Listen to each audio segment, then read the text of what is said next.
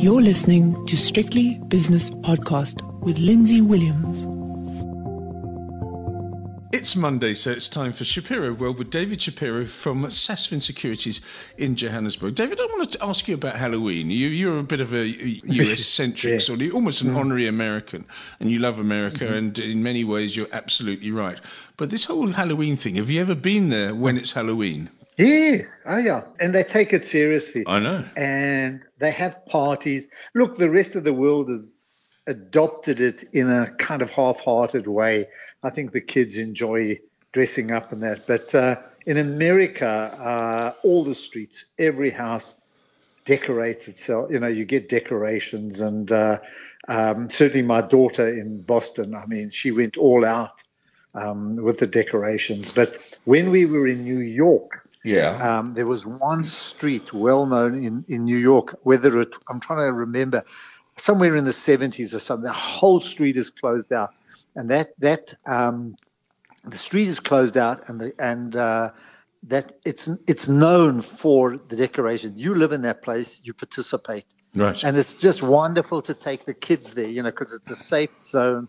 The cops are there in each corner making sure that everything. So it's a big celebration. But my grandchildren who are in this, you know, my granddaughter's 16, my grandson's nearly 15, big parties around, you know, everybody came round for the weekend and they let go. So it's just another excuse to have fun. Yeah, it is. But it's very interesting that you say that the rest of the world has sort of half-heartedly adopted it as a holiday. Yeah. And it annoys me somewhat because I remember when I stupidly answered, I didn't know it was Halloween, and I stupidly answered the door. It was many years ago. And there's a group of little kids there, and they wanted sweets. And I had some sweets, but I said, okay. This was in South Africa. I said, what is Halloween? And the little girl who was the spokesperson, she must have been about 8, said, it's when you knock on doors and people give you sweets or you play a trick on them. I said, okay, that's a good start. But what is Halloween? And she said, well, I just told you. And I said, okay, what is Christmas? And she said, that's Jesus Christ's birthday. I said, okay, that's a good answer. It's not the whole story, but that's a good answer. But you don't know what Halloween is, do you? And then she repeated her answer. And I thought, you know what? Go away and come back later when you know what Halloween is, because I'm not just giving you something because you think it's when you knock on people's doors and you get given stuff. You've got to know about these things. And I know I'm an old curmudgeon when it comes to that sort of thing, but I do believe it. No one in England or South Africa knows what Halloween is. I don't think. No. Was it a Spanish holiday or a Spanish? It's Mexican, I think, wasn't it? Mexican, yeah. So, yeah. All Hallows Eve, and I still don't know myself, and quite honestly, I don't want to. I'm very, very happy. But America's it's interesting that America is such a different place. They've got American football, they've got baseball, which is played, baseball is played in Japan and Cuba, but it's based in the United States. You've got American football, which is very exclusively American with a few spin-offs. There's a few American teams with expats and everything. And then you have Halloween and Thanksgiving. America, in a way, is an island in certain respects, don't you find, culturally? Yeah, totally. You know, Thanksgiving, I mean, there was the Pilgrim Fathers, you know.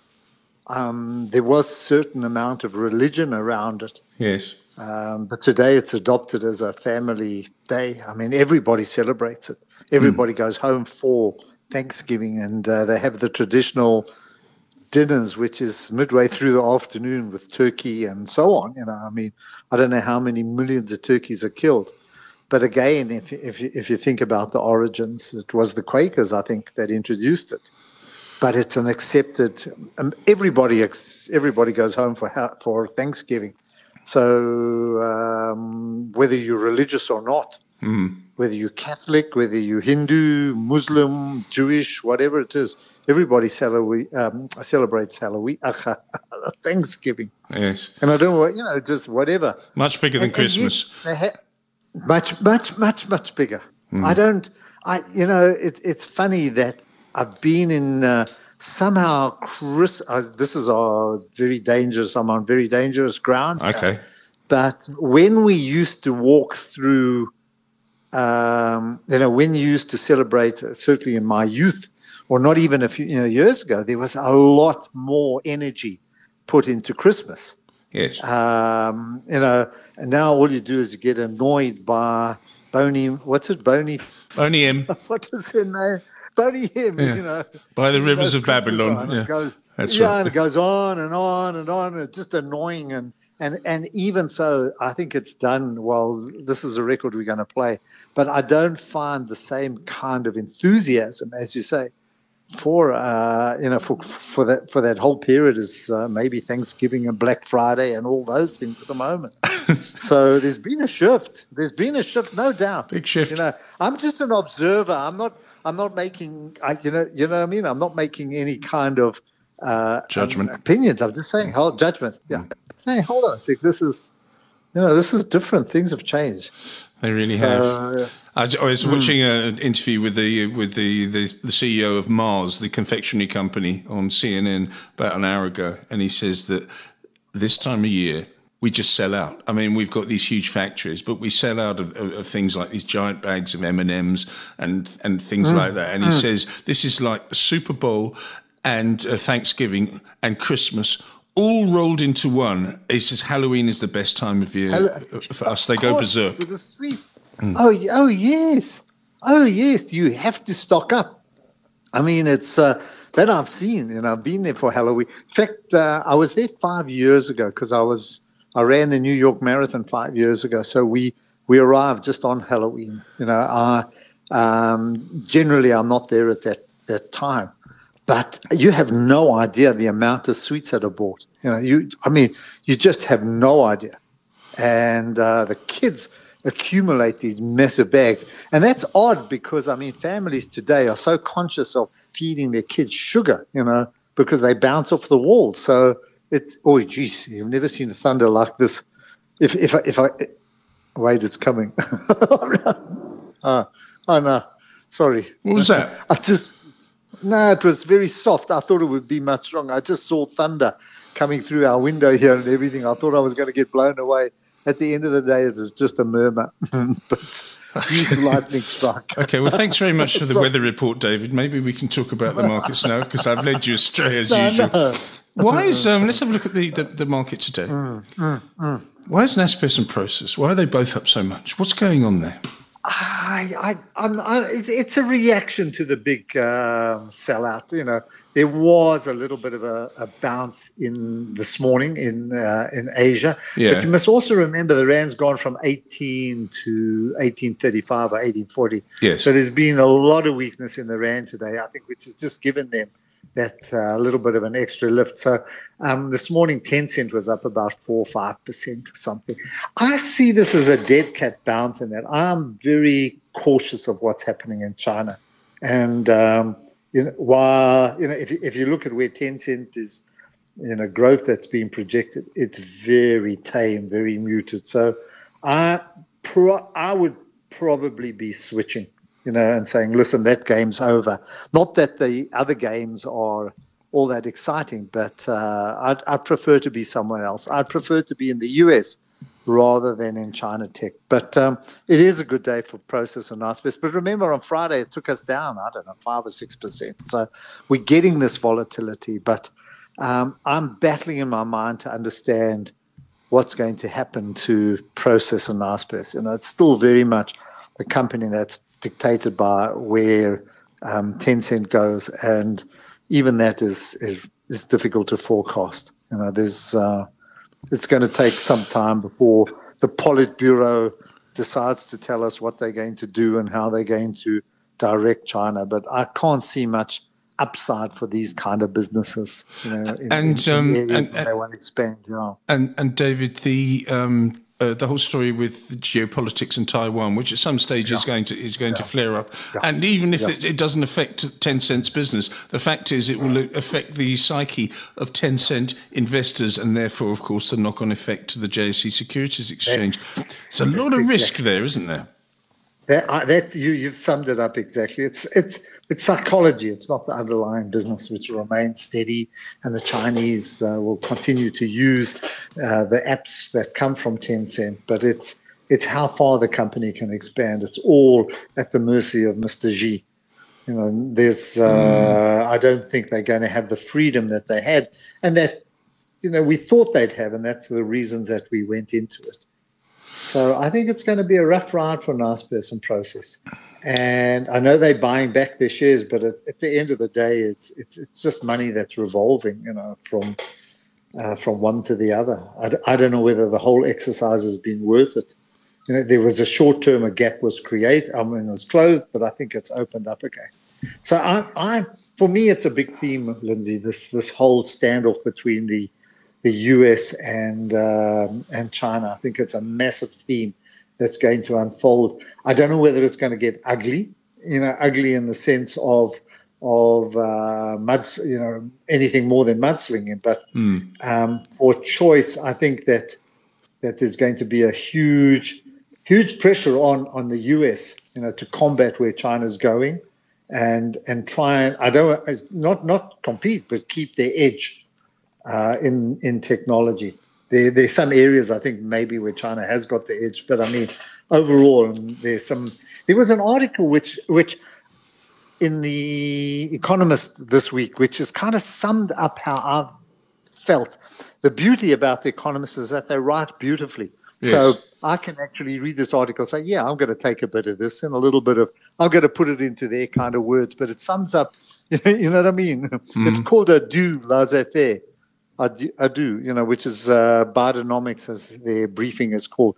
And what they do is they point out how Biden, the amount of money that Biden is spending on the U.S. economy, 1.2 trillion in that infrastructure bill.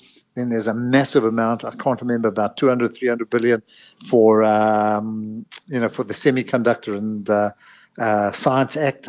And then the other one, which is the renewables, which is about 400 billion as well.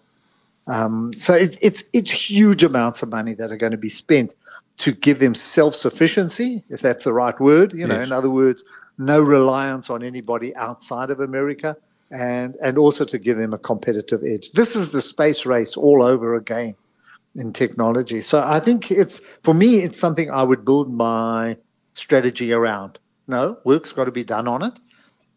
But I would think that this is going to be, when we come out of this inflation story, when we complete it, when they start slowing down, I think the next thing is that America's got to go for growth, and this is going to be the driver. So, I'm giving you the embryo, the very, soft foundation at the moment. Understand. Yeah. I understand what you're saying, and you'll always be a fan, and it will always serve you well. I'm sure it served you and your clients well up until now, so why shouldn't it in the future? Just one little last word on China. I don't know if you got this story in South Africa, but in the Netherlands, they found out that the Chinese had set up their own police stations unofficially, and they'd called it. They're obviously monitoring their citizens who are verbalizing their dissent, because they're obviously in Europe and they think they're untouchable, but they're not. They're being monitored, and they set up these illegal police stations. There's about 4 or 5 of them. And they phone up the chap and say, you've got to come in to renew your visa or something like that. And they interrogate them and they say, you've got to do this, this and this. And then it emerged that these police stations are all over the place. Canada was the first country that said, yeah, we've seen this as well. The Chinese tentacles spread far and wide, David Shapiro. I know. Scary. That scares me. Yeah, it is scary. There's human rights to be followed like that, not to have freedom of speech is what worries me. And that's why it's going to hold back any kind of growth. The only area that I'm concerned about, I'm watching more carefully, is on the luxury side. Will they clamp down? Yeah. Will going into Europe or even in China, buying an LVMH bag or a Rolex watch or anything like that, will it be frowned upon? Are you going to have to wear those kind of round collars in a Mao Zedong jacket? You remember those with a little red hat? Or are they going to just let it go? I don't know how far they'll take it. For the meantime, I think the view is things will remain, they're not going to, unless it becomes really conspicuous and really outlandish. But I mean, generally, they probably allow that to happen. So we've got to watch that. We've got to watch it very carefully. But I'm very nervous of what China represents. I'm very, very nervous, and now it's become a dictatorship even more than it was, and going back, it's essentially regressing from the free market back to an even more controlled economy. Anyways, let's leave that alone. Some news from South Africa today. South Africa's Transnet has lifted its force majeure at all port terminals, so commodities starting to flow again. Trade surplus in South Africa has widened to nearly 20 billion in September. Good news. And South Africa's private sector credit extension up to around about 9.75%. So people borrowing money again and corporates borrowing money again. So a few little green shoots there, David. Against that, there is that activity. But I think the one thing that's holding us back, number one, is load shedding. And it's incredibly destructive. It happens, Lindsay. I don't know what stage we are today. We were lucky we never had it over the weekend, but it is a major issue. And do you know what I mean? It's a major issue that's going to be felt by all kinds of business. The other thing is that when I looked at the finance minister's midterm budget, and he said that South Africa can be expected to grow at 1.6% for the next 3 years. That's no good. That's no. That's rubbish. At the end, we may have these pockets where things pick up here and there, but that's rubbish. This is a country that needs to get back to what we had at the beginning of the century, the 5% and thereabouts, which came from the Chinese super cycle. I know that might be coming to an end, or that has come to an end. We don't know what China's going to do. But at 1.6%, it's going to be very, very difficult for retailers, for banks to expand. The only way they can expand is by eating somebody else's lunch, by taking away from smaller businesses, bigger businesses getting better, clumping up everybody around them. So, the chemists, Dis-Chems and Clicks will get bigger because they'll bring pharmacies in, and the small pharmacists, the small suburban pharmacists will vanish. Will lose its business. So that's how they're going to expand. Taking somebody else's market share. But overall, we're in for a difficult time. Yeah, so I've been talking to lots of clever people in the last week or so, and I talk about just review 2022, please, but more importantly, go towards 2023. And it's almost as though to a man and a woman, they have said, the worst is probably over. And I referenced the European inflation that came out over, I think it was on Friday. I mean, Germany at like 11% and France at 10%. I can't remember the exact numbers, but really, really big inflation numbers. And the ECB doubling its interest rate from 75 basis points to 1.5 and goes on. And they said, well, what will happen is it'll take a while to get through the system. The inflation will come back, but it'll take a while for the interest rate rises to get through the system, maybe 6 to 12 months. But the stock market will discount beyond that. And we think that the worst is over. You don't believe that yet? In South Africa, I think it's a bigger issue.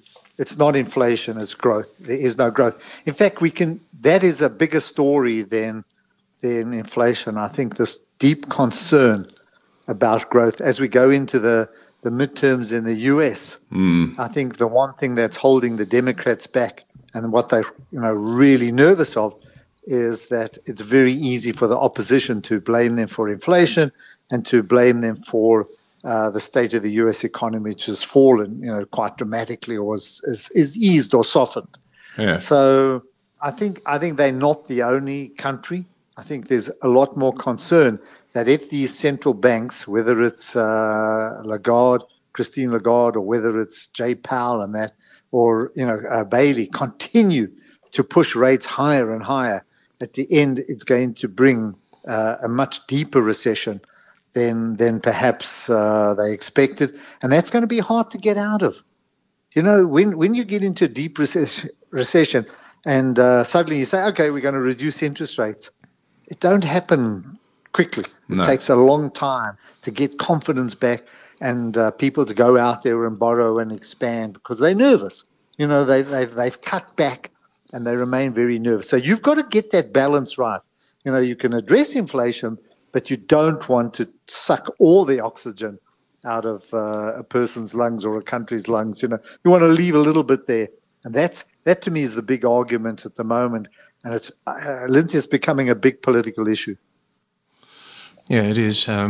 People acting a little bit too late in certain cases, and then maybe overshooting, like a market overshoots to the upside or the downside. Maybe they'll overshoot with interest rates and then have to reset, bring it back to normality. It's a very difficult year you've got coming up in 2023, you asset managers, I think. Listen, it's never been easy, but I mean, it is difficult. And you've got to do your homework. That's why when I said, right, we've got to go into this. What's going to drive 2023? What's going to drive 2024? What are the companies? How difficult is it going to be? For the first time, and for the first time now, I'm starting to promote. Say, hold on a sec. Let's rethink. I'm saying, from a South African point of view, if you've got, because we manage money both here and abroad. And I say, for me, the ideal position, this is my ideal position, is to say, okay, have a couple of, I'm going to use millions if you don't mind. Please I'm not do. bragging, I'm not going to say have a few rands. A million is not what it used to be, David. So use as many millions as you like, please. Yeah, no, I'm just saying if we were looking at a 10 million portfolio or thereabouts, because it's in tens, and it makes sense, I would say, okay, what about 30% here in RSA stock? I looked at a blend of long dated, and I'm quite comfortable with them. You can get a blend of over 10% yield. Really? That's your clean yield. I say, okay, the 7 million, or you can take 4 million of that, going back to the traditional 60-40 and say, okay, I'm happy with 3 or 4 million in local here. Are you talking about the South African fixed income and bond market? Is that what you're talking about? Yes. All right. And then the 7 million or the 6 million, whichever, if you want 30-70 or 40-60, take offshore. Go for growth. Go for quality companies. And in that way, you're protecting your purchasing power. And, you're protecting your purchasing power and you're getting growth, but here you're getting yield. And you're getting pretty decent yield. Even it might not be, it might just cover inflation, but I think for the meantime, and bear in mind, I'm not holding to maturity. You know what I mean? You can trade these bonds. Mm. You can trade them. That's the point. I'm not saying stick like this for 10 years, but I think it's a short term, maybe of 1-2 years, until we get out of this, until we get greater clarity. I'm quite happy to do that. Then down the line, of course, you can shift those bonds back into equities, if the growth does come. But I'm not uncomfortable doing that at the moment. Just saying, okay, there's nothing in the local market that grabs me or attracts me. I would rather have a bond giving me 10.5 than maybe APSA giving me 4.5 dividend yield or something like that, or a bank. I agree with you. Now, what about, I just want to very quickly talk about Europe. I don't know how much money it takes to retire in Europe, but let's say you've got 3 million euros. Okay. Yes. And you haven't got a pension or anything like that. You've just got 3 million euros. Is that enough to give you a monthly income in order to survive, pay your rent or pay your bond or whatever it is? 3 million euros. It's probably not, is it? That's a lot of money. I mean, 3 in million South African euros terms, in rand is. Yes, I know, but we're not I'm specifically, it's like 55 million rand or something. It's a decent amount of money. That's okay. But it's 3 million in Europe. You should be able to do okay.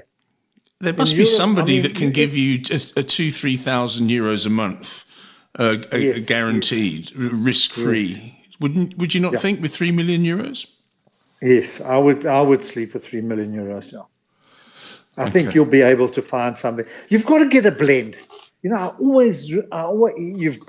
see, the thing is that in Europe, it's still a socialist country. When I say country, continent. Region. There's still region, much better. In the sense that the government looks after you in health and education and pension. They don't put you on the street. They don't want you to be on street corners begging. So generally, that's why we haven't got an equity culture there. But I think you've got to get that blend. You've got to get a blend of going for growth, going for companies that are going to grow, as well as getting some kind of return. I tell you what my view is, my attitude is. What do you need? What does it cost out of those 3 million euros to live a year?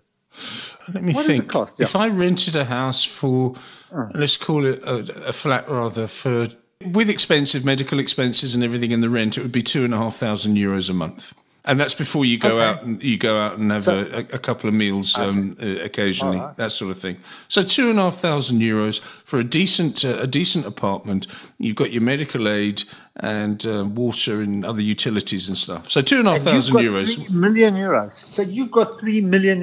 Yeah. No, I'm saying I was just thinking of the comparison between South Africa. I wish I had. Yeah, no. What I would say with that, for a person like that, I would say, what do you need to live? This is what we did. Or have done our approaches. What do you need to live? You need 40,000, call it 500,000, not 50,000 euros a year. Yeah. Okay. Yeah. Here it is. Go away.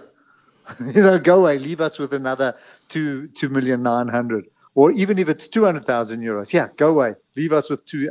And we would invest that in growth stocks. When I say growth stocks, don't misunderstand that. These are not stocks that are reckless. It just means that they're decent growth companies, still paying dividends, with a bright future and so on. And each year you need the money. We'll give you that, but don't interfere with us. That's it. Yeah, take it, go away, put it in the bank, and leave us with a balance. And I think that for me, it's a much better policy than trying to eke out. Trying to eke out that 40,000, whatever you need, whatever you need with for with the those year. euros, Yeah, putting it in for the year. Yeah, it's 50, 60,000. Because the markets will go. The markets will go. These are quality companies. You look at, even in Europe, if you look what's in Holland, if you look what's in the luxury companies, if you go to America and look at some of the tech companies, and that, you can do it. All you need is 5-6% yield per annum, growth. You'll get that. Okay, that was one thing I was going to ask you. I can't think of the other thing actually. Apart from, I need to call out a few commodity prices for you, because this will tell you something about the state of the world's economy. Okay, I'm going to get rid of the wheat price, which has been affected by the fact that the Russians are pulling out of that grain export agreement, which is brokered by the UN. So they're pulling out of that. So wheat prices have shot up to the tune of just under 7%. Then you've got. What have you got? You've got heating oil down nearly 7%, and I don't know why that is, but natural gas prices, again linked to the conflict in Europe, 9.5% higher today, which is quite big. But the ones that will really get your ears pricked, Shapiro, iron ore is down at $84 per tonne, down 5.6% today. Steel prices down 6.5% today. Copper down 1.7%. These are industrial metals linked to the world's economy, and this is a sign to me. That came out of the data from China this morning, which was very soft. Yeah. PMIs falling below. In other words, the outlook for manufacturing starting to soften. Yes. So I think that knocked our iron ore. That kind of knocked our mining markets. It was cushioned by the rand, by the weakness in the rand. But Lindsay, that's an issue. They've got to come out. What the Politburo is going to come out will dictate where commodity prices go. Are they going to start helping the property sector again? Are they going to give loans so they prop it up? We don't know what's going to come out. Of this new government in China, and that remains. That's why I'm saying I don't want to be there. I really don't want to be there. But it will dictate where prices go, where commodity prices go. Yeah, it will do. And maybe it's just a once-off, as you say, with the Chinese data. But iron ore at 84, that's the lowest we've seen it for quite a while. Not good for Kumba iron ore on the JSE, etc. Okay, let's talk a little bit about football. I need to get my story out the way first before. I know you're bursting to tell me about Arsenal 5, Nottingham Forest 0. I am as well. But I'm interested in your views. Okay, I was watching. I watch online Ipswich Town. They were playing against Charlton. Both used to be quite big teams. Ipswich Town took 3,200 supporters with them. They packed one end, and they're noisy, and it's great fun. They go 1-0 up, so it's 1-0 at half-time, and just after half-time they go 2-0 up. Within 10 minutes, it's 2-2, and it goes into injury time. In other words, it was the 94th minute. There'd been a long injury, and so they were in the 94th minute, and it was still 2-2. Ipswich scored a third. I thought, that's it, game over. Ipswich scored a fourth. I thought, that's it, we're top of the league now. We've leapfrogged Plymouth Argyle, and we're going to be top of the league. In the 99th minute, Charlton scored twice, so it was a 4-4 draw. I'm still traumatised by this experience. I can't believe it. 4 goals in injury time. No. That's no good. Moving on to happier things. I can't believe that. I didn't pick that up. I mean, 4-4. I've got to look that up. I've got to go. You have to look it up. Check up. I don't think there's ever been 4 goals scored in injury time before. I'm going to look on YouTube and get. Oh, it's there, all right. Watch it and weep. Hey? David, there was one move by Arsenal when they were in full flow on Sunday against Nottingham Forest. Okay, they're the bottom team, but they did beat Liverpool recently. But anyway, Arsenal, I think they strung together like 37 or 38 passes. And I know that Mikel Arteta is influenced by Pep. And when Pep introduced the whole concept of tiki-taka at Barcelona, passing so the other team can't get the ball and they get frustrated and they get tired, and then you go in for the kill. But this was tiki-taka on steroids. It was so fast and so precise. I thought it was the best football I'd seen this season, actually. I think Arsenal are fantastic at the moment. They're playing very... And when Saka went off, I got a bit nervous. I thought, oh, no, the balance would be broken and don't know who they're going to bring in. Reece Nelson has been there for a long time. Yeah. He's been very persistent, and I'm so pleased that he shone. Me too. But I thought it was going to be a difficult time for them. And then second half, they just blew them away. But they're so good in the box, and they hold the ball, and they're good with the ball in the box. And I'm absolutely surprised, at the way Arsenal are playing. Are you starting to believe now, David? Are you a believer? Well, they're still a bit soft. They're still a bit soft. They've shown it in some games. They get tired very easily, and I think Arteta's right. Say, listen, it's time to grow up.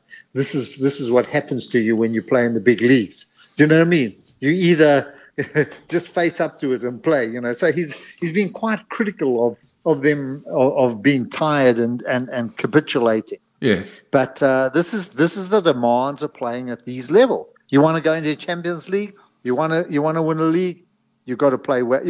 You've got to be fit and you've got to give everything. So I hope they can manage it. But I mean, some of the players that have come through, poor old Jesus or Gabriel. I mean, he's still brilliant. He is. He's still, and the work that he does, I think, is, even though he hasn't scored, I think the work that he does, the work rate he does, and he's defending, creating, holding up the ball, still a brilliant player. And I think that's made all the difference to the team.